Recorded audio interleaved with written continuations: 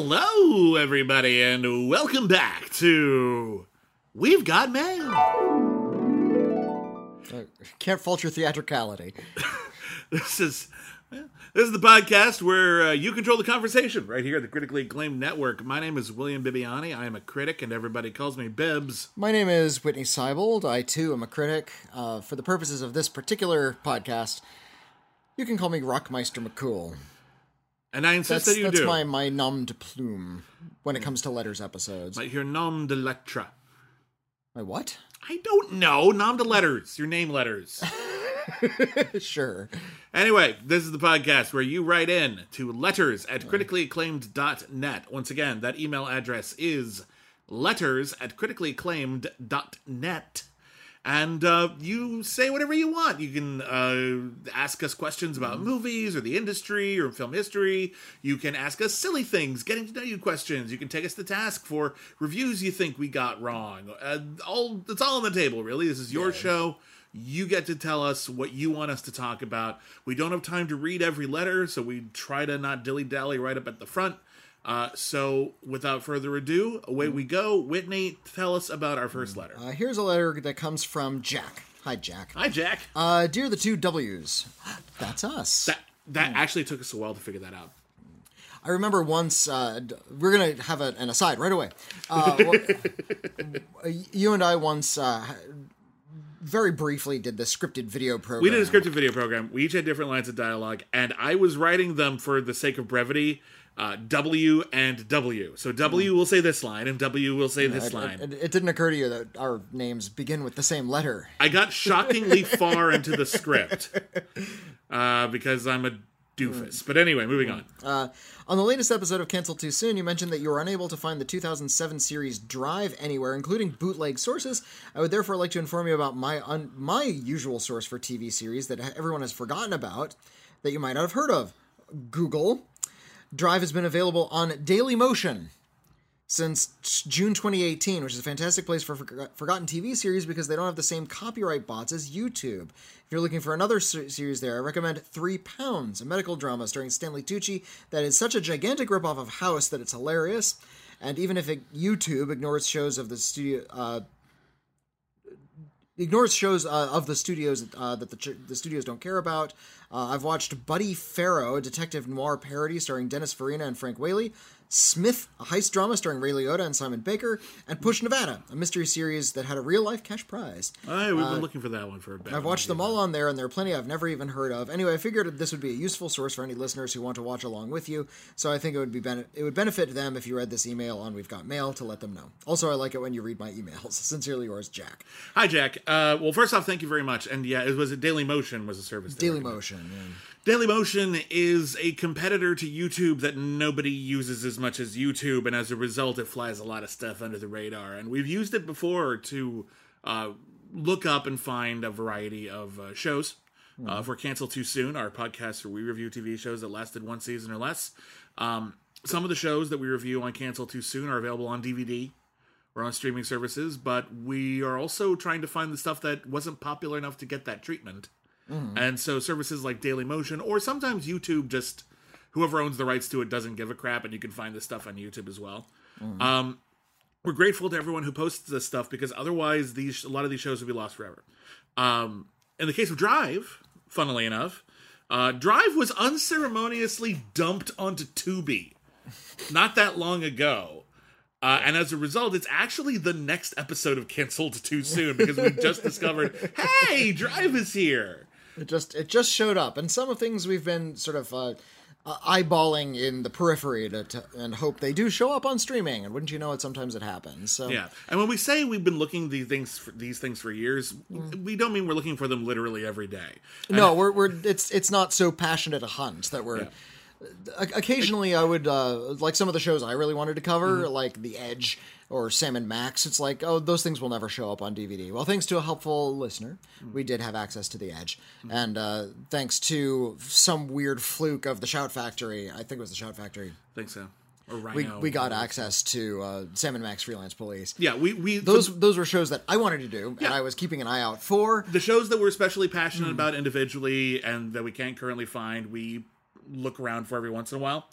But everything else is on a list, and we look for things when we can. We recently, actually, a show we've been looking for a while, we recently found out is finally on DVD. UPN's Deadly Games, which is about Christopher Lloyd is a video game villain who wanders into the real world and does video game villain stuff.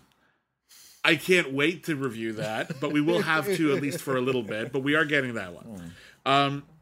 So thank you very much for your help in helping us find some of those shows. Some of the shows you mentioned were either not on our radar or we had looked for them in a bit. So we're grateful for that. We will definitely check those out on Dailymotion. And yeah, if you want to recommend shows for Cancel Too Soon, I assure you we have a very long list. However, there's always something we didn't know to put on it. No, yeah, the history of television is mountainous, and we are constantly chipping our way through that mountain with the knitting needles that we've armed ourselves with. Yeah. So thank you very much. What's our next letter? Our next letter comes from Moses. Hello, Moses. Hi, Moses. Hey, Bibbs and Granny, which is a reference to FX2 because of your blue hair. I get it. All right. Regarding your letter about swarms of crabs, we had a listener write in asking about swarms of crabs. The listener in question had a phobia of crabs. Yeah, they're weird, creepy monsters if you think about them. They are, yeah. They're just weird undersea bug things. Yeah, with armor-like skin and sharp pincers and they don't really have eyes that poke out. I was about to say that they don't have I'm creeped out by some creatures that don't have a centralized face, and crabs don't really have facial features. We can't relate to those as empathetically as we can with creatures who have faces that we sort of look at them and go, oh, it looks kind of like my face. So Luca is adorable. Like a cat or, dogs have really kind of expressive faces, so people sympathize with dogs. Yeah, that's why when they made the movie, when they made the movie Finding Nemo, they realized they couldn't put fish eyes on either side of the fish because it was just harder to relate to them, so they pushed the eyes of the fish to the front so that human beings would be able to look at that and more quickly recognize human features. Is one of the big problems with Jon Favreau's version of The Lion King. Yeah. He decided to make them really photorealistic and animate them like animals actually look. And as such, we have birds that are sort of cocking their heads at weird angles so they can look at the animals they're talking to. And it just look like... They look like there's What's weird is they're moving in these really unnatural ways in certain scenes. What freaks me out about that thing is it's supposed to be all photorealistic. Oh, they look like real cats, and I'm like, I've seen real cats. Real cats have personality. They actually emote more than these creatures do. I don't know how the hell they did that one wrong because the Jungle Book looked fine. So I don't know what the hell. Anyway, moving on. But they asked, why aren't there more horror movies about swarms of crabs? There are horror movies about swarms of frogs, slugs, birds. Why not crabs? Killer shrews, even. Yeah. Anyway, regarding the letter about swarms of crabs, it reminds me of the scene in Dr. No. The title villain was originally trying to kill Honey Rider, played by Ursula Andress, by strapping her down and letting crabs eat her. The set for that was built at Pinewood Studios in England and was only briefly glimpsed in the film Sans Crabs. Why did they take away the crabs? Because they didn't have big-ass crabs in England. So they had a whole bunch of them shipped over from the Caribbean in specially refrigerated boxes to keep them dormant on the long trip. Unfortunately, it basically put them into some kind of hitherto unknown hibernation cycle, which took ages to undo. The crabs were placed on the set and just sat there. So they had to scrap the whole idea. Aw, poor crabs. I hope this story puts a smile on your face. And here's a photograph that was attached of Ursula Andress tied down next to a bunch of sleeping crabs. Oh my god, that's adorable. Yeah, those crabs are just hanging out. Those crabs aren't doing anything. There's one crab that's several feet away. So there was a plan. In Dr. No, in Dr. No, and James, would have been an James iconic Bond would have had scene. a crab monster scene. Oh my God, sadly it wasn't done. That is hilarious. Well, thank you for that wonderful anecdote. I had no idea. Here's a letter from Corey. Hi, Corey. Hi, Corey. Greeting Bibbs and Rocketmeister McCool. Aliens are on course to enter Earth orbit in about 6 hours. Wow, you'd think that would have been on Twitter. Thank you for letting us know. While digitizing the world's most comprehensive film catalog, you accidentally create a one-way AV uplink to the approaching spacecraft. Okay. All right. Good to know. Quick, there's no time to question this contrivance. I wish that was a line of dialogue in more movies. There's no time to question these plot contrivances. What films do you show the aliens before they arrive to ensure that first contact goes as well as possible? I have my own ideas, but I don't want to influence how you approach the question, so I've blacked them out in the postscript. And yeah, look, if you look at the letter, it's all redacted. Thanks for the interesting art thoughts. Signed, Corey. That is tricky, because if you think about it, first thing you definitely want something that will show humanity off in a positive light. However, you don't want to show something that shows humanity off in such a positive light that once they get here, they're so disappointed they just leave. Well, here's my thinking. What perspective do the aliens already have on us? An outsider's perspective, no doubt. Have they just sensed that there's life on this planet and they know nothing of our ways or our culture? In that case, show them anything. It doesn't matter. It's going to be just nonsense and noise to them. Well, that's my concern, is that they're not going to necessarily know how filmmaking works. They're not necessarily going to understand the visual language of film. There's a lot of films that are so rapidly cut together that if you've never seen a movie before, if you've never seen this kind of art before, it might just be off-putting and like, it'd be like my dad listening to heavy metal. He just doesn't know what to do with it. It's just too much. So I would want something that's a little bit more reserved.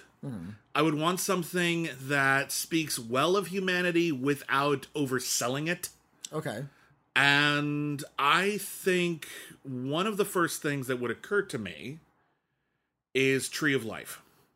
That's a great choice. I think you get a great sense of man's understanding, and I use man in the old-fashioned respect, and I'm going to not use that anymore, of humanity's understanding of its own existence, its own place in the universe.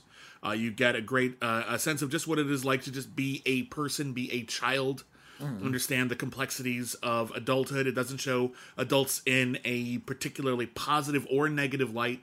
They're both. You get a sense of grand spirituality, and you also get a sense that we really don't know what the hell we're talking about. Like, it's all we get. We're just as lost in this vast sea of time as anybody. We are guided by our feelings and our emotions and our beliefs. And if there is some sort of objective reality, we don't pay it a lot of mind. And I think Tree of Life is the first thing that comes to mind. It's probably not the best, but it's the first thing that comes to mind. If I'm trying to show a very human experience in a really simple way, I think I'm going to want to go for like something that's a little bit more... I guess the right word would be pure. Something a little bit more directly artistic. Not something that concerns itself with the things you and I just sort of know from a lifetime of consuming films, characters and beats and chronology. I'd want something a little bit more straightforward. Like than a documentary? So, or like not a documentary, but there'd be no dialogue. Okay. There'd be no dialogue. There'd be no, not a whole lot of like concepts to deal with. They would sort of muck it up. I'd be tempted to show them like a dance film. I'd be tempted to show them maybe an opera. It doesn't really matter what they're saying, just sort of the art of it is what's going to take over. Okay, I see that. Or I'd show them the Red Balloon. The Red Balloon is a great pick. It's because the Red Balloon, a lot is communicated in the Red Balloon without the use of dialogue, and it's a very simple conflict that even a really young child could understand. A young boy has a balloon. It might be alive. Yeah. It waits for him outside of school. He's happy to see it. And I think all of the emotions on that child's face are really, really easily read, or at least could be very simply explained. That he is sad in its absence and happy in its presence. I think the other thing that's cool about that one is the Red Balloon. If you've never seen the Red Balloon, it's about a boy and a red balloon that's following the kid around, and the red balloon it's basically alive, but without being like a cartoon, like talking or anything. So, some of the special effects in that movie, I still don't know how they did it. It's quite impressive. It's quite impressive. And other thing I like about that is that movie also teaches empathy for inanimate things. It teaches empathy for the other in a very abstract way. And I think that's a great lesson to learn, is to look at every single aspect of the world around you and as though it matters and has feelings. See it as alive. Yeah, and I think when you look at the whole world that way, you look at not just other people, which we should be doing that too, but just literally everything, plants, the knickknacks that affect our lives. When you look at them as though they're all precious, it changes your worldview. So that's a great pick. I love that pick. Would you like to hear I would. What they chose? I would love to hear. From an admittedly limited reference pool, Close Encounters of the Third Kind. Don't actually show what we think of aliens. That was the whole movie Explorers is about that. I love that movie, by the way. But yeah. Casablanca. Interesting. How the Grinch Stole Christmas from 1966. That's interesting. And The Wizard of Oz. Total runtime 6 hours 8 minutes, but maybe I can make it up by skipping the credits, or hope that the aliens hit a lot of red lights. I wanted, so yeah, we have 6 hours to show them this film. I wanted to hope a hopeful first contact movie to show how much we hope to meet aliens, and elide how much we fantasize about killing them. The other items are meant to present a wide, mostly flattering range of human experience. I hope I didn't doom us all. Yeah, I think you're fine. A part of me would be kind of impish and want to show them something like Mars Attacks, just to see if I can. What would you do that? Just so I can encourage them to like recarve Mount Rushmore. It's like, oh, this is the way we greet people. Don't do that. It's a bad we idea. inhale their nuclear explosions just to make our voices go funny. There's a wonderful movie directed by Joe Dante. It used to be very popular. It's not spoken of as often as it used to be, which is a shame because I think it's interesting. I haven't seen it. You've never seen Explorers? Okay, so the plot of The Explorers is this, and I'm going to give away a bit at the end because I think it's a selling point, and it's like a 40-year-old movie. So, but it's about a group of kids, and they all start having the same dream. And the dream is telling them to build a spaceship and go into outer space. So they do. Out of common household objects and stuff they find in a junkyard, they build a spaceship and they fly into outer space. It's great. Wonderful score, super adventurous. And when they get to outer space and they find the aliens that have been sending them messages in their dreams, they find out that the aliens wanted children to come to see them because they are scared shitless of humans. We have seen your movies. We have seen your movies. We saw War of the Worlds. We know what you think of us, and we know that you are terrified and you're going to kill us all. So we're just going to stay the fuck away from Earth, and if we make contact with anybody, it will be the people least likely to kill us. So for me, my thought is let's not show these visitors from beyond the stars what our expectations are, shall we? Maybe scale that shit back. If we show them anything, maybe a Star Trek. Yeah, I was about to say. So show them a couple episodes of like choice episodes of Next Generation era Star Trek, and you might more be a little diplomatic better. inclined ones. Like this is what we want to be. If you don't mind, show them Arrival if you're going to show them an alien invasion. That's not bad. Even then, the aliens don't turn out so well, but it is about our struggle to save them. Yeah, it's about how we are textured people, and maybe not all of us are to be trusted, but some of us are. I think I'd want also maybe movies that sort of show off other aspects of art, like maybe movies that have a lot of music in them. Might be a really nice. That's what I said, like a dance film, something that is just artistic. Which is why I actually think one of the better suggestions in that email was The Wizard of Oz, because in addition to demonstrating a lot of different aspects of the artistic scene, but also it has a lot of iconography in it that can be used to clearly convey ideas when the first meeting happens. Darmok and Jalad somewhere over the rainbow. Darmok, yeah. There you go. Like I understand somewhere the rainbow means hope, right? Okay, cool. Like so we can give us something to work with, you know, like a common framework. Bunny and Jordan with basketball. We're not showing them Space Jam. Because then they're going to think that we think they want to kidnap us all and force us to work in their amusement parks. Oh, how kooky if that was our like universal God, cultural pivot point was Space Jam. That'd be a nightmare. I mean, they made another one. People like that movie for reasons I'll never understand. What, Looney Tunes Back in Action? No, Space Jam. Oh yeah, well, but maybe the new one's good. I haven't seen it. Yeah. Gotta allow for the possibility. Yeah, that's true. Yeah, maybe. It could surprise us all. I am amused that Pepe Le Pew was excised from the movie because Pepe Le Pew is creep. Yeah, he's a creep. In his cartoons, he's a creep, and they didn't want to have that kind of character, but then they decided to put the Droogs from A Clockwork Orange in the background of one shot. Yeah, the Droogs are way worse than Pepe Le Pew. Yeah, I'd rather have Pepe Le Pew in the movie, those frankly. are our two options. Yeah. One of them is they're both bad. They're both like not good. They're both not good characters to put in a kids movie. But like, yeah, Pepe Le Pew is a creep. But have you seen A Clockwork Orange? They do much worse things in that movie. Yeah, it's really weird choices were made. Anyway, it's fun to think about, isn't it? Anyway, moving on. Here's a letter from RJ. Hi, RJ. Hello, Bibbs, and the artist formerly known as Whitney Seibold, but who's now named Brockmeister McCool. There you go. I wanted to tell you about a criticism that I can't stand. To be honest, there's quite a few phrases and tropes that I think we can do without, but one that really pushes my buttons is when people are referring to a film, and this is often a film by a director who's more unique, less conventional, like, say, David Lynch, and critics will say, people wouldn't love this if it weren't directed by X. Yeah, they probably wouldn't, because it wouldn't be the same movie. Yeah, fair. I understand a lot of directors carry with them a perception of assumed quality, and often that is perpetuated by their fans, cough Zack Snyder. But the specific criticism suggests that whichever director they're referencing has no style, skill, or impression left on that particular film. To say no one would like it if they didn't direct it is going on the assumption that the film doesn't change when the directors change, but that bugs me to hell. Perhaps you could argue that we call it an imitation or a ripoff, but I think that's a different argument entirely. Pausing here for a second. Yes, critics and audiences do take perceptions into the theater with them. Yeah, we do. We can't help it. And we try not to let it tint our perspective too much, especially if we're like a professional critic, but you can't help it. Yeah, and there are some directors that if I'm going to see one of their movies, I kind of assume it's going to be a masterwork. You know, Okay. when I haven't seen all of Bergman's films, but you know, if I'm going to pop in a Bergman film, I'm going to assume it's going to have some big ideas in it, and that it's very well directed. You know, That's how I feel about Kurosawa. Yeah, or Kurosawa, Yeah, exactly. there you go. But at the same time, you know, I love the Japanese director Hirokazu Koreeda. I love his movies. He made a movie last year that I didn't like. In fact, I think it's really dull and slow-moving and kind of stinks. And it was called, this really nondescript title, it's just called The Truth, or La Vérité. And he made it in French and English.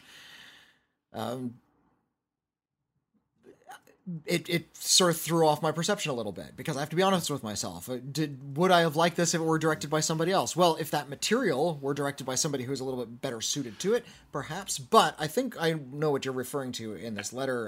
Let's finish the letter, but I feel like there's a different angle that the terminology is sometimes used at. Let's move on. Right, I also dislike the phrases "you have to admit" and "you can't deny," because no, I don't, and yes, I can. Because if you're following either of those up with an objective fact about the film, I don't have to admit to shit. So I was wondering, are there any criticisms or review tropes that you'd happily see the backside of, and which ones have you been guilty of in the past? Well, I don't have any specific examples. I'm sure that I've used all of these at some point in my time reviewing cinema, and I'd like to look at that as evidence of my growth as a writer and as a film critic. Speaking of which, thank you so much for all your work. Every day you make me want to be a better film critic and a film lover. All the best, RJ. Well, that's an honor. Thank you so much for that. To get to the first thing, so the criticism, and there's a lot of criticisms and a lot of phrases and terminology and ideas in criticism that get used all the time. Because, let's be honest here, criticism evolves, changes with time, with people, with the art itself, but on some level you are reacting to similar stuff all the time. You're looking at stories, you're looking at characters, looking at cinematography, so sometimes you're gonna go back to a similar phraseology, a similar mindset when it comes to approaching something, and sometimes you're going to say things a similar way. That's not inherently the worst thing ever, but it does encourage all of us to be creative, and that is why so many critics use puns. That's exactly the reason. It's boring to say it the same way over and over again, and puns are amusing if you're staring at a screen long enough. Like Justin Chang is one of the modern, like he is first of all, he's just a great critic, but he's also sort of the heir apparent to Gene Shalit in terms of using puns in movie reviews and just on Twitter just for fun. And like they're so bad that they're good. Like I was going for that title for a while back when I was reviewing. It's like, Justin Chang, how dare you? I mean, that's good, but shut up. my proudest moment as a pun writing critic was for a review of the Robert Zemeckis film The Walk. Which was a dramatization of a documentary called Man on Wire about a man who snuck into the top of the World Trade Center. Philippe Petit was his name. Thank you. He snuck to the top of into the top of the World Trade Center like a heist movie, and strung a line between the World Trade Center towers and did a wire walk between them. And it's uncanny. Just as performance art, just for fun. The documentary is amazing, but the damnedest thing about the documentary is no one actually filmed him doing it. So the movie exists to show what it was like to be on that wire, and it's actually pretty good. It's not an amazing movie, but it's a pretty good movie. If unfortunately, not a lot of people got to see it like in the 3D IMAX, the way Zemeckis shot it. That was a great experience. And your heart will leap out of your body. It's exhilarating. There's like shots just looking straight down, and the 3D is so deep. I was very, very proud of the title of that review. My review. Twin Towers, Wire Walk With Me. Shame on you. That's pretty good. That's pretty good. Okay, but to your original point, the expression people wouldn't like this movie if blank didn't make it. What that I think presupposes is that there are certain filmmakers who have, like Ingmar Bergman for you, or like Kurosawa for me. Their audiences, they have a passionate following. They've been consistent enough amongst their fan base, whether big or small, that people are willing to give their work a chance, even if it's atypical, weird, ill-advised, maybe, and they're maybe more willing to consider, well, maybe this is good. Whereas if you just saw a movie by some random person and it was the exact same movie, you might not be willing to immediately leap to the possibility maybe this is good. Yeah. You might just say, you might just go off your first gut reaction. And I think that's something that critics are responsible for, is to look at every movie, regardless of who has made it, and immediately say to themselves, what if my initial reaction isn't right? What if my initial elation is missing something? And what if my initial dismissal is missing something? Well, am I looking at this movie through the right lens is a question that I think every critic should ask themselves at least a few times about every film. Yeah, and every critic's going to be guilty of this, especially really long-working, well-versed critics who have a good idea as to a filmmaker's larger body of work. They kind of know a little bit what to expect, so they have a lot of more context to put what's in that film into. Yeah. So you could go into seeing a Herzog movie. If you weren't at all familiar with Herzog, it might be a little off-putting or alienating. If you've seen a lot of Herzog movies, you now have an entire filmography you can fit it into. You have this context that you'd write into your review because you have to. Yeah. You have that context. You can't pretend you don't. As such, you're going to talk about it differently. And in terms of like the big pop entertainments, like a Zack Snyder type of filmmaker, there are people who are willing to, I suppose, do the same thing for Zack Snyder. Yeah. They are willing to go into this big action film and look at it as a Zack Snyder film rather than just an action film that could have been made by anybody. It suggests that the audience has faith in the filmmaker's abilities. And that to the point of forgiving a lot in terms of putting it into a broader context. Yeah, forgiving a lot, or at the very least making the assumption that if there's something in here that I find strange, it's in here for a reason. And again, you should always question that. But we're all allowed to be fans, even critics. Like, the idea that critics have their main objective is nonsense. Critics are responsible for questioning, but we do have filmmakers that we just like, don't we? Filmmakers who push our buttons, filmmakers who consistently make films that entertain and please us and excite us, and every once in a while they fail us too. But regarding a question of criticisms that I'm ready to go without, I'll name one, and I consider this fundamentally redundant. And honestly, I feel like this is just a filler expression, and I'm sure I've used it. It's not perfect, but almost nothing is perfect. There's only like maybe a handful of movies that I would even consider applying the word perfect to. There really is. Perfection is unattainable. Nothing is perfect. So what you're saying is, if it's not perfect, but you're assuming the audience must think that perfect is possible here. Yeah, it's not. We need more nuance than that. So just bringing that up is pointless, I feel. The phrase "well shot" means nothing.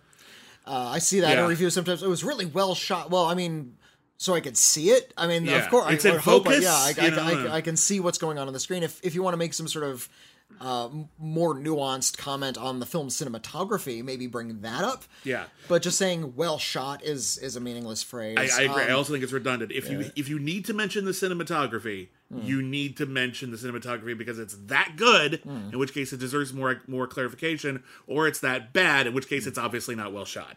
Yeah. If it's not well shot, bring it up. Not well shot. Couldn't see what was going on. You saw the Slender Man movie, and you said it was so murky you couldn't see anything in it. Yeah, it's really badly lit. I've seen a lot of movies like that, where everything was just like, I couldn't make out what was going on. There were jump scares in that movie that I had to take on faith. Yeah. Like, the music implied that there was a jump scare, and I'm like, if you say so, I don't know. Like, I feel that way about like the last act of the film Pacific Rim.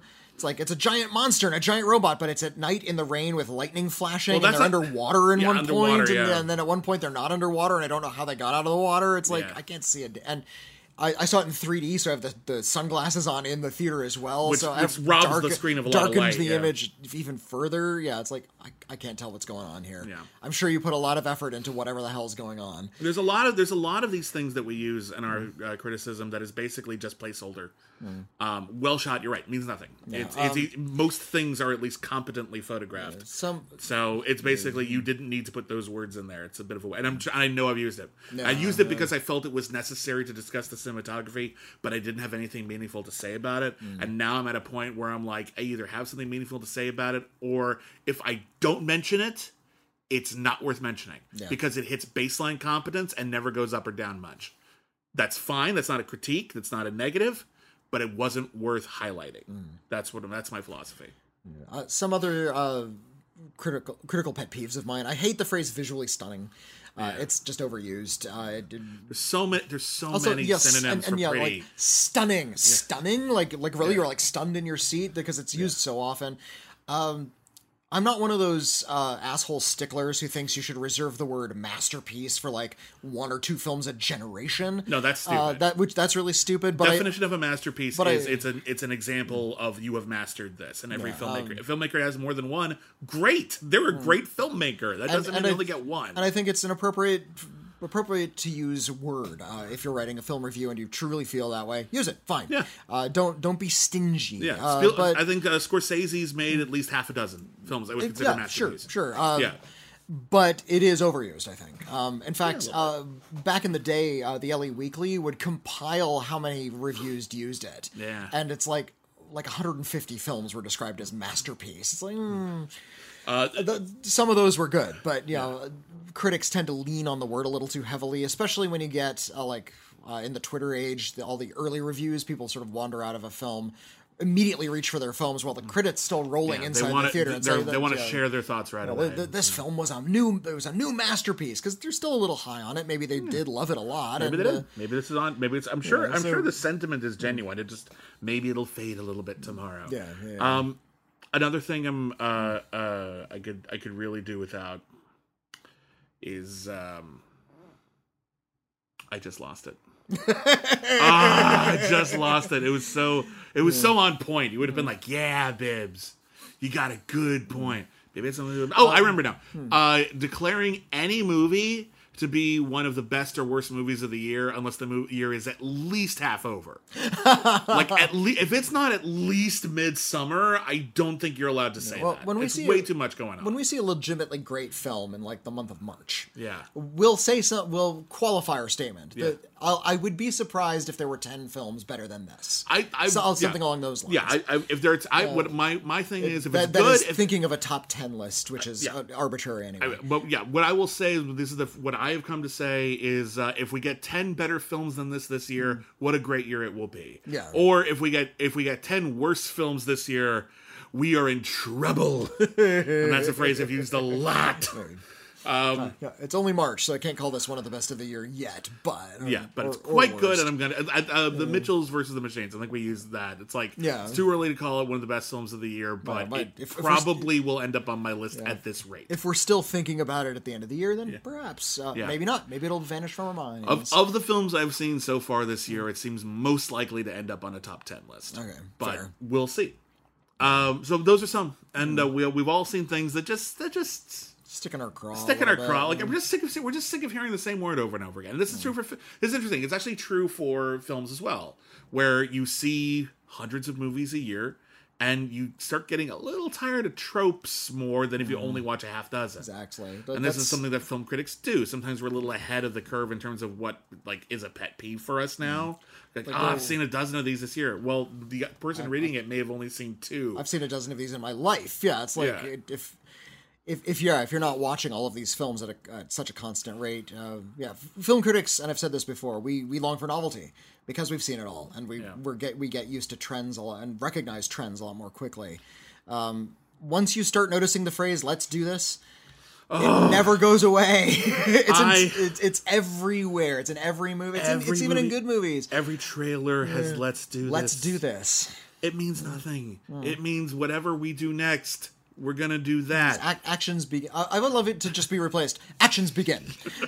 Just replace it with that. Instead of let's do this. Actions begin.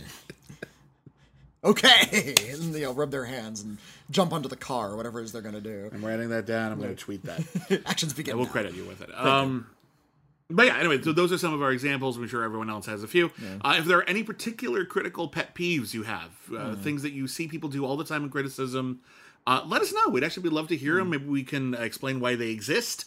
Some of them might be there for a reason. Some of them might just stink, and we just want to know that they're annoying, and maybe we should stop doing them. Some of them might have definite origin points. Yeah.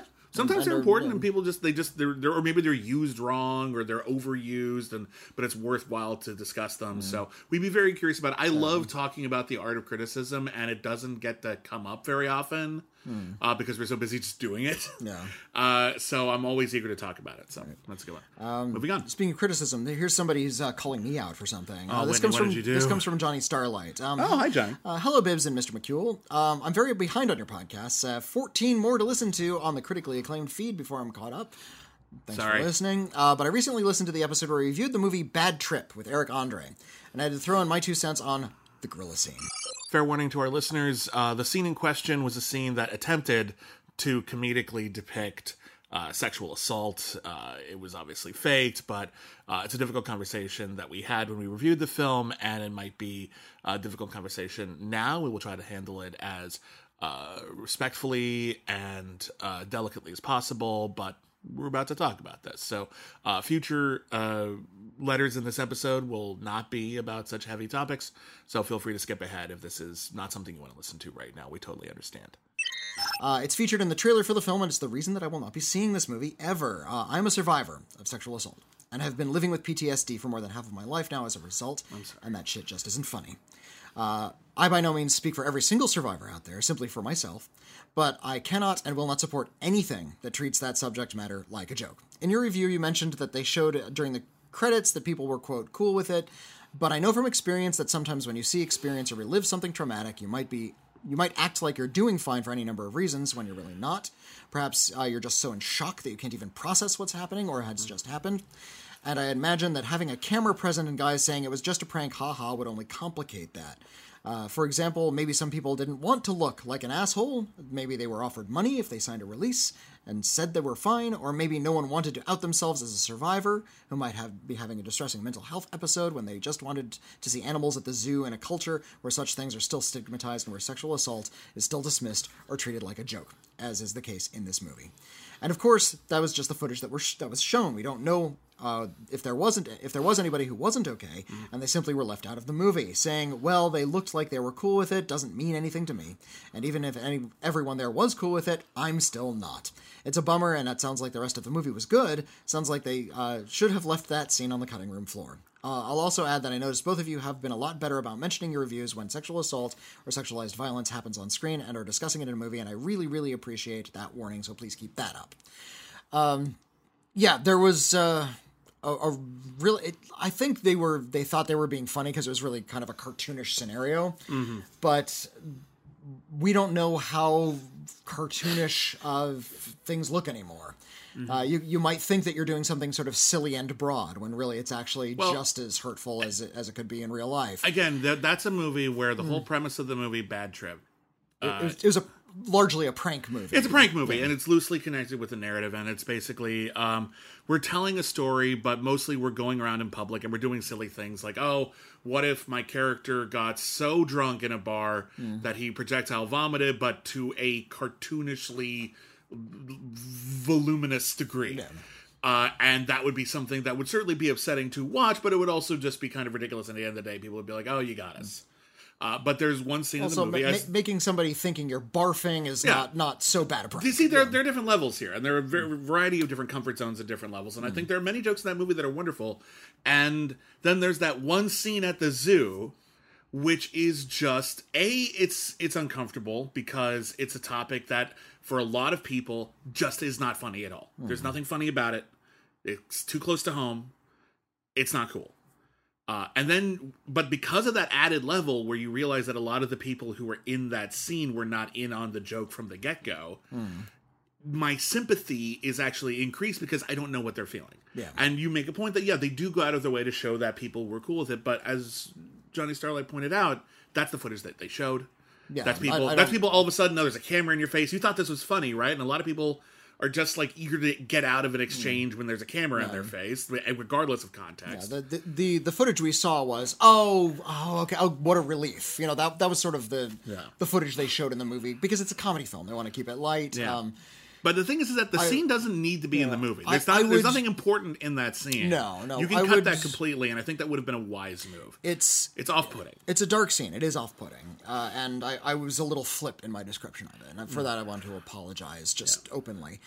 I would hope that the filmmakers were behaving ethically enough that if they were trying to play this prank and they actually did encounter somebody who openly expressed horror and discomfort, that they would cease doing the prank and they wouldn't have put it in the movie. That would be nice to hear. I don't know if that's true. And so I can, in leaving it in the film, I am making an assumption that they were behaving ethically. But I don't know that. I don't know that they were behaving ethically.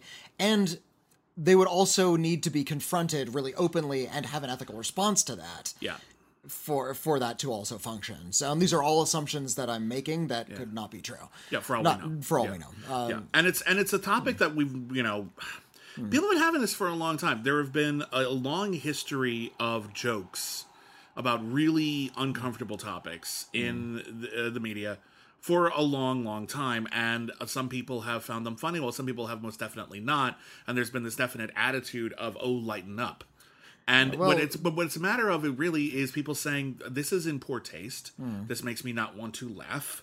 This is something that is actually very traumatizing to me. Please stop doing that. And so what we're talking about is something very, very simple and natural, which is that we need to respond to the taste of the people that are our audience.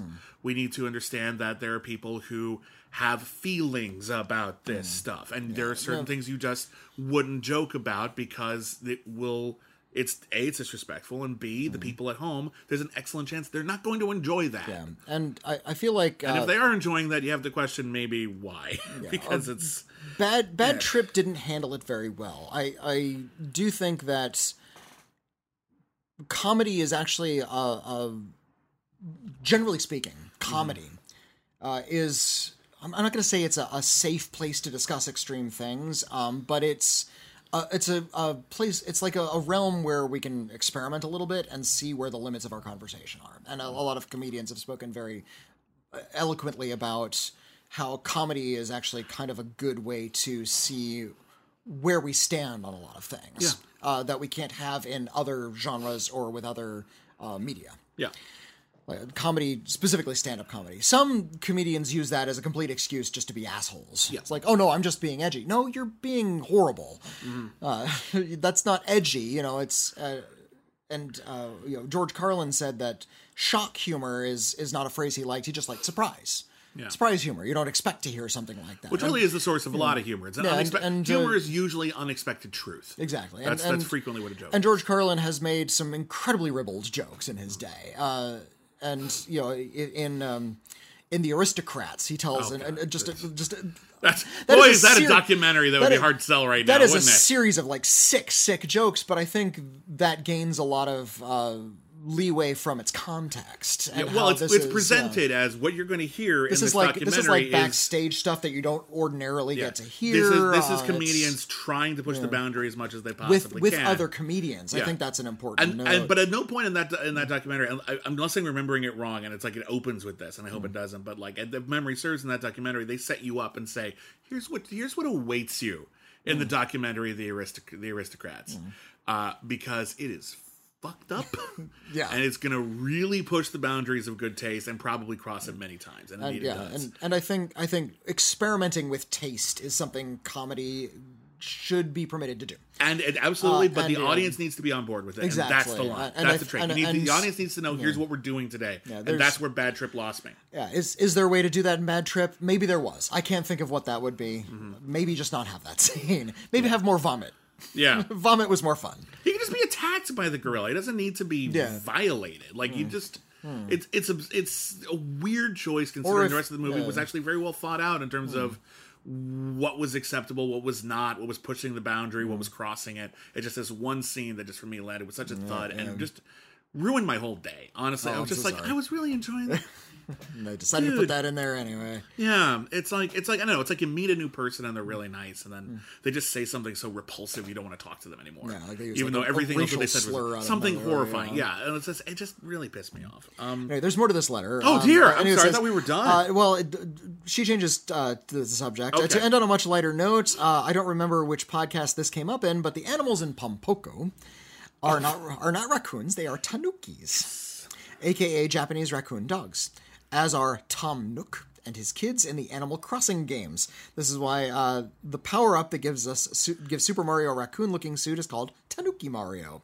However, because Westerners don't know what tanukis are, the word is often just translated as raccoon. Yeah. Tanukis play a big role in Japanese folklore as supernatural beings and tricksters. Tanuki Mario's abilities to spin and fly are related to this, as are the shapeshifting and the large scrotums of the tanukis in Pompoko.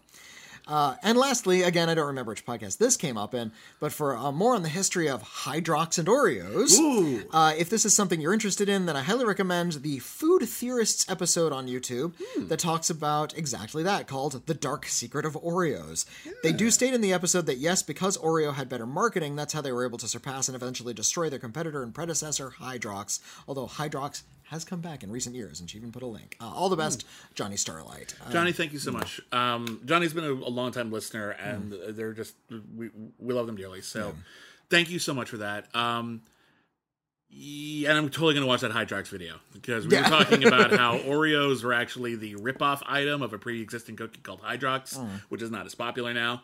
And regarding raccoons versus tanukis, we were talking about Pompoko and how it's kind of a weird film and. We don't really have tanukis in America. Like, I don't think they just are here. I think they're just not native to North America. I could be wrong about that. But I grew up around raccoons. We have raccoons aplenty where I grew up. So they look a bit like raccoons. My brain defaulted to raccoons. They are not raccoons in the Studio Ghibli film Pompoko. They are tanukis. Thank you for that. I think in the dubbed version, they're referred to as raccoons. See, that's the thing. I suspect that's probably what And I think in the subtitled version, they're referred to as tanukis. Yeah. I definitely saw the dubbed version first. And tanuki might be plural already, so I apologize if I'm mixing that up. We're clearly behind on this. So, in any case, thank you so much for taking us to task. And thank you so much for taking us to task in general. We're trying to be better people. We're trying to handle these things better. And we're constantly learning. We always mean well, but that doesn't mean we always do well. So, thank you. If you call us out in a letter and I don't read it on the air, it's not like I'm trying to hide anything. I actually do see those. Yeah. I go through the letters. And if you're going to take me to task for something... that Whitney's in charge of the letters. That's actually what it is. I actually don't look at them all the time. So I have heard you, but I can't read all the letters. Yeah. Here's a letter from Max. Hello, Max. Hi, Max. Dear Bibbs and Whitney, you are the only two critics I have actually heard talk about queer cinema. Oh my goodness. That's not... I mean, thank you, but that's not good. Dave White and Alonso Duralde, please. Please check out Dave White and Alonso Duralde. Go to the Linoleum Knife podcast. B. Peterson over at Screen's Margins. Yeah, is actively recruiting other queer critics and queer voices to talk about film. Yeah, and there are plenty of others besides, but that's a good place to start. Yeah. Anyway, I am a pansexual, non-binary person. Only my close friends, and now you, know that. I digress. I always look for new and interesting queer cinema to watch, but always stumble upon the same things. What should I be watching? Also, I love both of you as critics. Nobody takes me out of my struggles of my everyday life quite like you two do, and I always look forward to your podcasts. I also have recently subscribed to your Patreon. Oh, thank you so much. So I cannot wait for some extra material from you two. Thanks for all you have done for my mental health over the last year specifically, Max.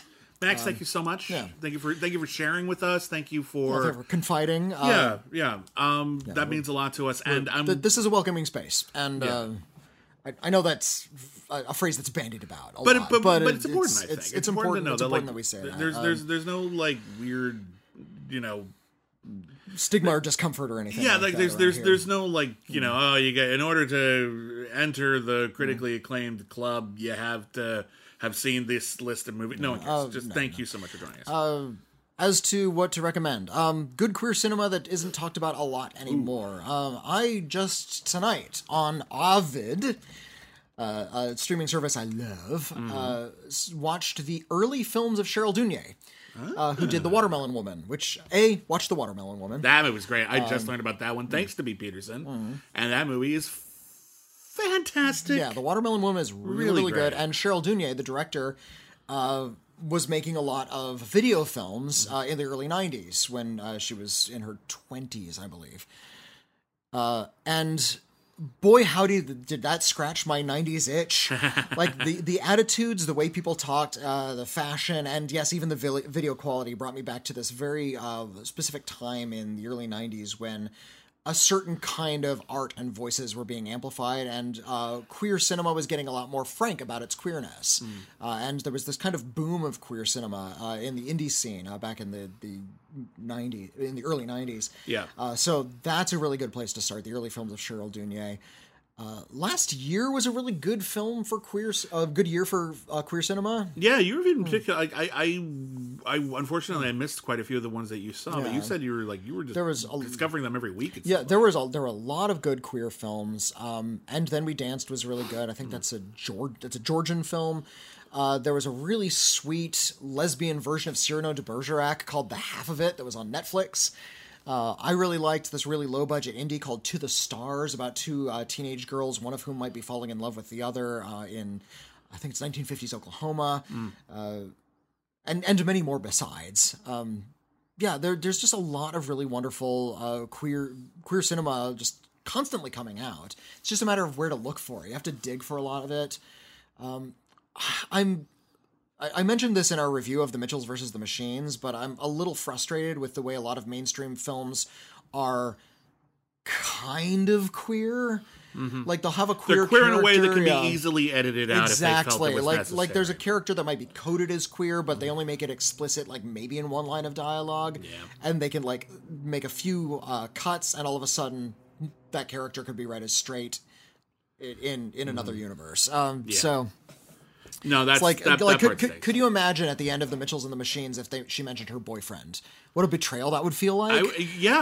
And they could have easily done that. Is the all thing. They have to do is change one line of dialogue. They need to change one word instead of saying, "Are you and Jade a real item now?" If they had said Steve, you and Josh are a real item. It's like, no, wait, no, what? It would have felt wrong, right? It wouldn't have made any sense, at all. I think TV tropes has a term for that. It's like the straight gay character. Like they're revealed to be gay, but like their actual love life is not discussed in any detail whatsoever. So it's all just mentioned. It's not actually like their love life isn't a part of, or even just their sexual identity. It's not considered important enough to put on camera.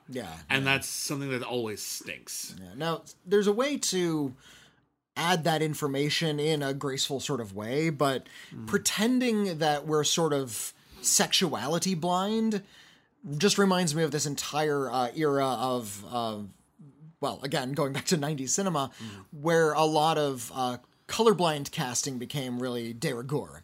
And we weren't going to mention any characters' races. Just all the races are getting along now, and we're going to kind of pretend that racism isn't an issue anymore. And we've learned 20 years, 30 years later, how harmful that messaging can be. Yeah. It's supposed to be very, very positive. We're not going to discuss it, but at the same time, by not confronting it is pushing it off to the side. And I feel like that's what we're going through with a lot of queer cinema right now. We're mentioning it, but we're not talking about it. But that said, once you push past that kind of nonsense, you can find a lot of really interesting things in queer cinema going on in the indie world. I'm trying to think of what we recently covered. I'm sure if you listen to our podcast, you heard us talk about it. But I am deeply in love with the film Born in Flames. Oh yeah, Lizzie Borden's Born in Flames is awesome. Kicked my ass. I love that film. That film is. I feel like that should be I think that should be like required viewing. Yeah, I really do. If you're in your 20s, watch Born in Flames. Oh my god, please! Oh, that was really cool. It's 1983. That movie came out. It feels so spectacularly ahead of its time. Yeah, like just absolutely just. You say now that like that movie was like made when it was made, and you'd be like. No, there's no way they predicted that much. There's no way. Have you seen Derek Jarman's Jubilee? No, that was actually on a poll. We almost reviewed that once for one of our things. Another film that feels really similar. This kind of sort of like retro futurist, scuzzy punk rock attitude that you find in Born in Flames. There's a really sweet movie I liked. I was trying to make sure I got the title right from 2016, starring Jesse Plemons and Molly Shannon, called Other People. Oh, I didn't see that one. That's a really it's a tearjerker, and it's a really, really good one. It's Jesse Plemons plays a gay man whose mom is dying of cancer, and he spends the last year of her life living with her and her father. He puts his whole life on hold. His father, sorry, he puts his whole life on hold, and you see just sort of the isolation that he feels being part of this sort of nuclear family unit again, but he's also just not dating, and he's just lonely and repressed, and his mother is wonderful. Molly Shannon, I think, should have got an Oscar nomination for it. I think she's fantastic. But it's a really sweet film that is about a queer character, but it's not but it's about I don't know. It's about his relationship with his mom and his dad, and it's such a wonderful film, and I like that movie a lot. And there was this brief moment where it seemed like it was going to make a huge splash, and then people just kind of stopped talking about it. Mm-hmm. And I thought that was kind of a bummer, because I thought that was a really heart-wrenching and sweet flick. So I do highly recommend check it out. Yeah, I haven't seen that one. I typically do not gravitate towards films that make me cry, but that film made me cry like a baby. Oh God, I deliberately seek those out. You kidding me? Oh, then you should definitely see it. I think you'd really like it a lot. I want to be destroyed. Yeah. There's a movie. I remember being really upset after seeing something like Marriage Story. It's yeah, come on, hurt me. Really put a bruise on my heart, and that it didn't was a little upsetting. No, I honestly was a little disappointed in that one too. Yeah. I thought they pulled a lot of punches. Let's see. There's an interesting film. I'm not sure it's the best film in terms of how it portrays polyamory, but there's an interesting film from 2017 called Professor Marston and the Wonder Woman. Oh yeah, it's about the creator of Wonder Woman. Yeah, well, the creators actually, but it stars Luke Evans, Rebecca Hall, and Bella Heathcote, and Luke Evans and Rebecca Hall are scientists, and they actually invented the first lie detector test. But they also recruited a young research assistant who ended up becoming part of their sexual romance, and they started experimenting with BDSM, and it's all about how this very unconventional, especially for the time, relationship directly influenced the creation of Wonder Woman, which they would go on to create. Yeah. There are parts of that movie that are fantastic. There are also parts of it that I feel maybe are going a little mainstream in terms of how they're portraying certain things in an effort to sort of make it sort of easier to grasp onto from the outside. But I do think it's really good, and I do think it deserved more attention than it got. It came out the same year Wonder Woman came out. It's kind of just... And there are a lot of films they've probably heard of. Films like The Favorite, Portrait of a Lady on Fire, Call Me By Your Name, about queer, gay, or bisexual characters. You and I were both very high on The Handmaiden, the Park Chan-wook movie. Great movie. That's an intense film, but it's really good. Probably seen Moonlight. And if you haven't seen Moonlight, Moonlight's great. I really recommend Tangerine from 2015, which was shot on iPhones on the streets of Hollywood, but it was the Hollywood that you don't usually see in movies, and it's incredibly authentic. It's there's that donut shop up on Santa Monica Boulevard. You and I, who are LA natives, know exactly which alleyways that thing was shot in. And it's really, really authentic about the streets of LA and a certain kind of experience. I'm very fond of Ang Lee's The Wedding Banquet. Oh, okay. Yeah. That's a great movie, and that was a movie that was a big sort of indie sensation when it came out, and then Ang Lee just started making bigger and bigger movies, and people stopped talking about The Wedding Banquet so much. But it's about a gay man who his parents are just eager to see him married before they go, but they are from a very conventional family, and so he has a friend who agrees to marry him just to sort of get the parents off of their back, but he's still gay. It's not about that. So it's got an ending that I really just thought was really incredible, but in a very, very bittersweet way. So that's a really, really good movie that I used to be talked about a lot. Not so much anymore. I highly recommend it. If you're not exploring the works of Pedro Almodovar. Oh, yeah. There you go. Pedro Almodovar is just a treasure trove waiting to be discovered. If you haven't discovered him already, he is a banquet. He's a banquet that's so rich you can't mainline his movies. You have to watch one and then wait a little while. Just his films are so colorful and so emotionally rich. You kind of have to let them sit with you for a little bit. I'm trying to think of other. Oh, and one we reviewed recently as part of our Rocky Horror Episode 0 podcast was Scorpio Rising, which is super important. An incredibly important queer film. It's a short film that just used a lot of biker iconography and kind of solidified a lot of what we now call gay iconography. It's a film by Kenneth Anger from the 1960s, and it is quite good. It's an exhilarating watch. It's very brief, and a lot of popular culture will just lock into place once you see it. Yeah, you all of a sudden realize, this is why we use pop songs in movies now instead of just original songs and orchestral scores. That's a big influence on that. This is why I associate this with this. This is bikers and queerness. Why are those together? Well, Kenneth Anger kind of did that. Or at least put that on camera. So. Yeah, it's a really, really important and influential film, and I highly recommend it. But in any case, there's a ton of film critics out there who know way more about this subject than we do. I could just make a lot more recommendations. Sure, but you can. We highly recommend checking them out, and we are so sorry that there are so few other film critics that you're following who are making a point to discuss queer cinema. That stinks, and I'm sorry about that. That needs to shift. That needs to dramatically shift, I think. And we're getting a lot more perspectives in film now. I think that's really, really wonderful. Hey, wouldn't you know, Chloe Zhao is making more movies. Great! Cool! And I like her perspective. Give me more. Yeah. Give me more. Give me broader perspectives. Yeah. A listener of ours and the founder of The Screen's Margins, B. Peterson, pointed out that the non-binary gaze is something we're going to have to start thinking about, isn't it? Yeah, we talk a lot about the male gaze and the way that men leer at women, and the female gaze leers at men, and how men and even gay men or gay women tend to leer in a certain way, and what will leering look like if it's made by an asexual filmmaker or a non-binary filmmaker? Exactly. What's that perspective going to look like? These are whole visual languages that are not explored well enough that we understand the vocabulary yet, at least in the mainstream. And we need that. And we're in an exciting time right now where these voices are given more and louder. I think I messed up my metaphor. These voices are being amplified more, and thank goodness. So it's all very, very exciting. So anyway, I hope you enjoy some of those movies. There's plenty of other recommendations out there. Oh, golly, yes. Listen to Alonso Duralde and Dave White. Listen to B. Peterson. And if only we knew a critic who programmed out fast. That's Alonso Duralde. Alonso Duralde was a programmer.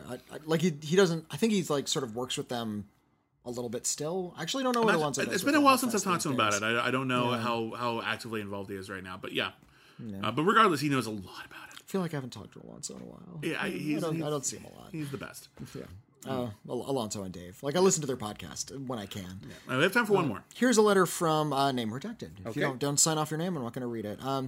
Hi, Bibbs and Mr. McCool. I listened to a podcast that said that Darth Vader is the best villain. Okay. I don't think he is, but I'm biased because I don't really like Star Wars. Well, I suppose. All right. But I thought I would ask the pros, who is a good original villain? Thank you for everything you both do. Best regards, John. Original as in not adapted from, not Dracula or not or Hannibal Lecter. Iago or something. Okay, that's fair. So invented for cinema. I'm going to say this right now. I actually think Darth Vader is a good pick for this. I think Darth Vader was visually distinctive, instantly iconic.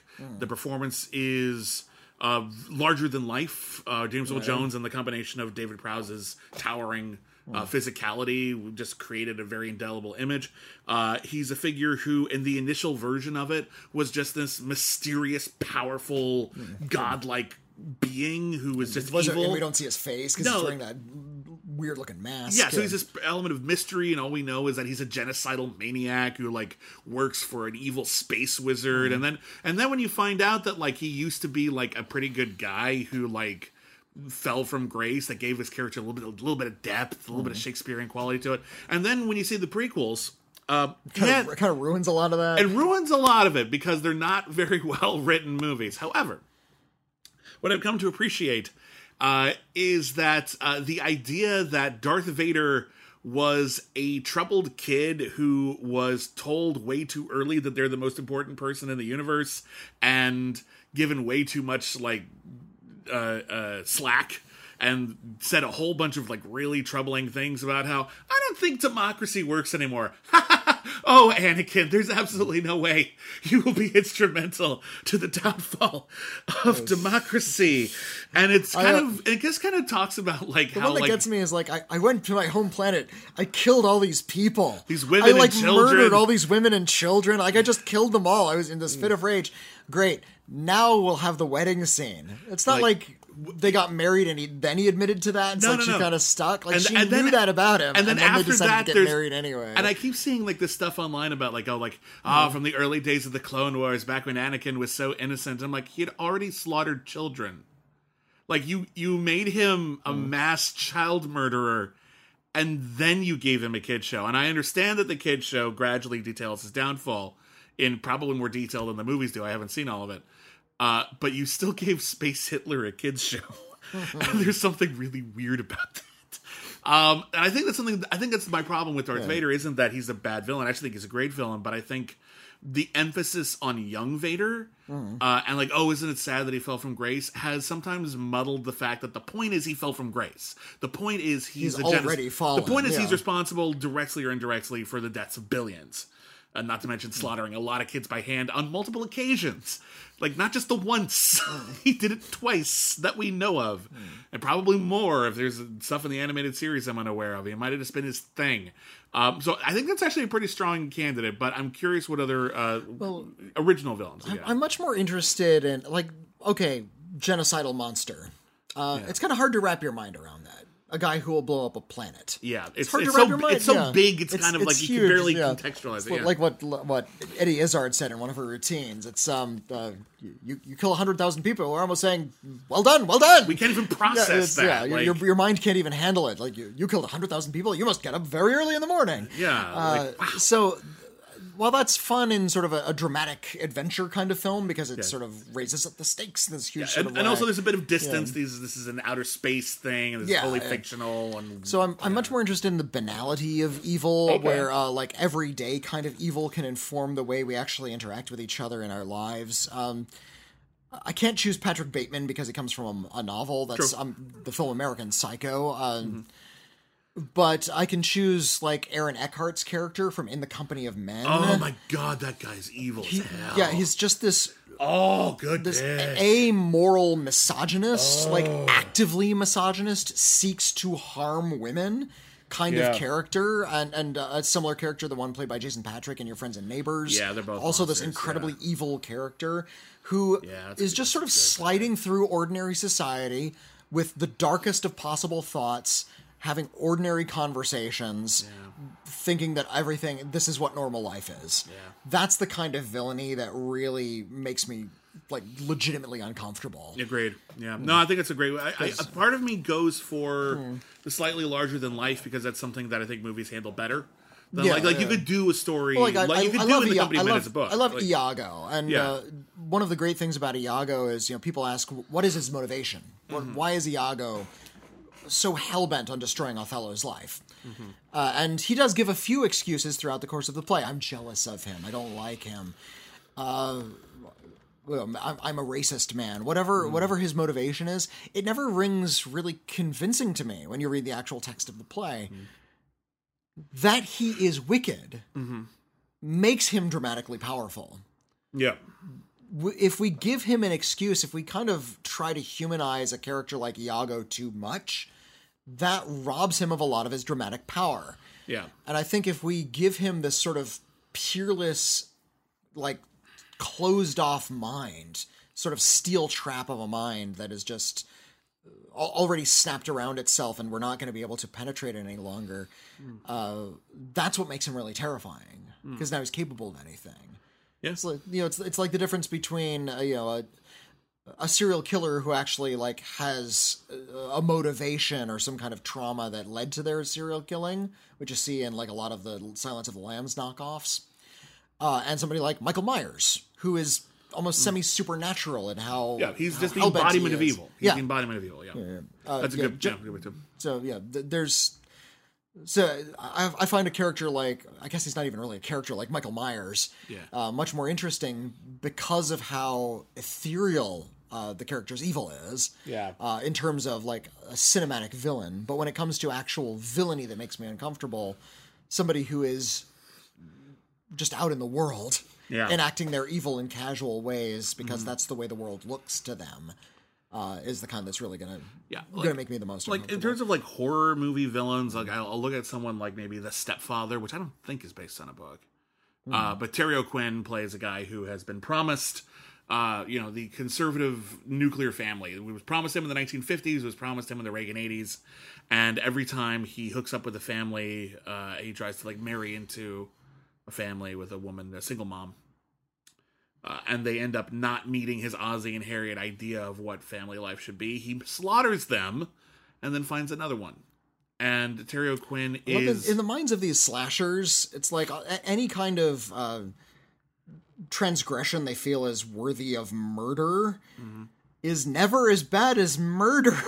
It's not like they're murdering other murderers. Yeah, exactly. Like, no, it's like absolutely like ridiculous. So like but in his head it is. In his head, he has been promised a lie. He's been promised this absolute lie about what I've talked about this a lot in therapy. Like there's this idea of like what life should be. And it's not about what things should be. It's about we should be asking ourselves not what we should be doing right now. How much money should I be making? How far along should I be in life? At what point should I be married? And we should be asking ourselves, what do we want? What are our hopes? What do I want for my life? That's not about a big part of that is, well, I do want, like, I want to be making $1 million a year. So right, but the thing is not, that like we have this idea that we have to have it a specific way, and if we don't have it a specific way, that means we're doing it wrong or that we have been wronged, and that's not helpful.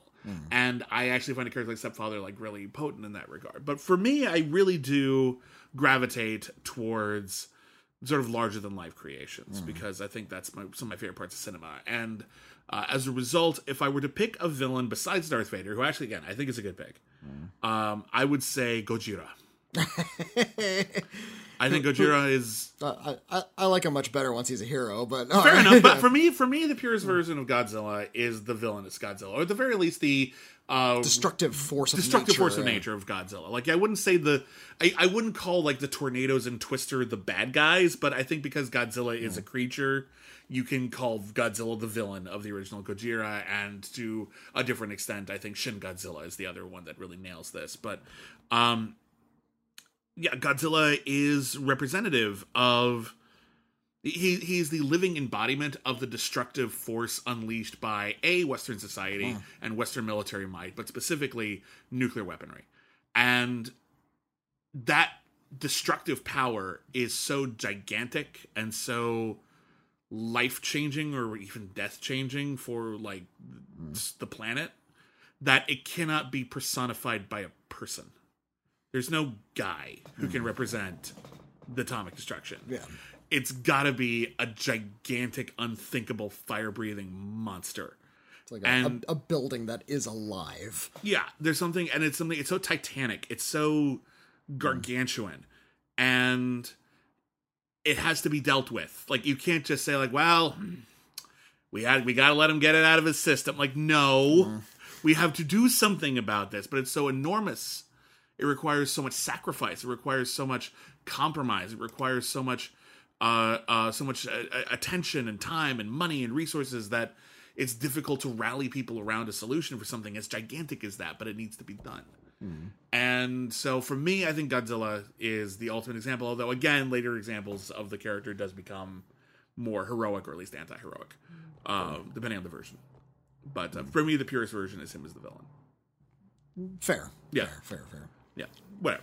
Not that purity is something to be valued. It's just I feel like that was the original creation, and I feel like that's kind of the version that makes the most sense in my mind. Oh, okay. I like the idea of Godzilla as like Earth's bouncer. That's a fun idea, but it's also a hell of a lot weirder than this monster represents an atomic bomb. I can wrap my head around that a little bit faster than Earth needs a bouncer. Part of me would really love to see a Godzilla movie where he just has like an oversized Metallica tank top, where he's just like wearing it. He's holding a Godzilla-sized beer. He sees Mechagodzilla coming and he crushes out this gigantic cigarette and like starts lumbering towards him. Yeah, like that's how I picture Godzilla. It's like, shit, here's another one. Fuck. Okay. Come on. Hold All my right, here volcano. We go. Yeah. It's a whole volcano. Mothra, hang on a second. Gotta take care of this fucker. All right, let's go. What's up, King Ghidorah? You again? Ghidorah, behave. We're doing this? All right, we're doing this. Here we go. King Ghidorah gets a few shots and goes, give me a minute. I'll be back. You don't understand, man. I used to roadie for Nickelback. I think we're done here. I think once we hit Nickelback, the podcast is over. I've roadied for bands that died before Nickelback formed. All right, I'm gonna call it right now. This is gonna be like our rule 57. Once you hit Nickelback, the podcast is over. Well, I also like that I staged King Ghidorah as a Nickelback fan. Thank you, everybody, for listening. Thank you, everybody, for writing in. If you want to write into a future episode of We've Got Mail, the email address is letters@criticallyacclaimed.net. And as you can tell, everything is on the table. Yeah. It can be silly, it can be serious, it can be very serious. Again, we don't have time to read everything, but we read as much as we can, and we always want to make sure we have a real conversation about every single thing that people write in about. Thank you once again to everyone who wrote in. Really amazing allotment of emails this week. Just excited to hear your thoughts and everything. If you want to follow us along and you don't want to write us an email, you're of course more than welcome to follow us on Twitter. We are at Critic Acclaim. I am at William Bibiani. I'm at Whitney Seibold. We also have a Patreon, patreon.com/Critically Acclaimed Network, where you can get a ton of exclusive shows about stuff like Batman, Star Trek, the Academy Awards, Disney, commentary tracks, and more. You can also vote for future episodes of our various programs. That is patreon.com/Critically Acclaimed Network. A very big shout out to all of our patrons, without whom this show and all of our other shows would be completely impossible. We as you can tell, we make a lot of these. We dedicate a lot of our time to this, and we wouldn't be able to do so if we were, without your contribution. So thank you to everyone, especially. You're just great. And of course, if you like soap, and I hope you do, check out Salt Cat Soap, our Etsy store, where I and my wife and partner M. Lampas de Silva are creating handcrafted soaps. They're designed at home. They are crafted from the finest products available, and they look gorgeous. Like M. Lampas de Silva is designing incredible, I think, works of art in the medium of soap, and I hope you check them out. They smell amazing. They feel amazing. I'm particularly loving our new line of shampoo bars, which is shampoo in bar form. It's very convenient, and they're just make my hair feel so much better than regular shampoo does. But we also have a new line of lotions and bath salts. We have new stickers featuring Luca. New products drop in the store on the first Saturday of every month, but we also usually drop a few surprise items in between those days. So check us out, Etsy, and we're on Instagram and Twitter at SaltCatSoap. And that is that. Bye. Sincerely yours, Bibbs and Whitney. Bye.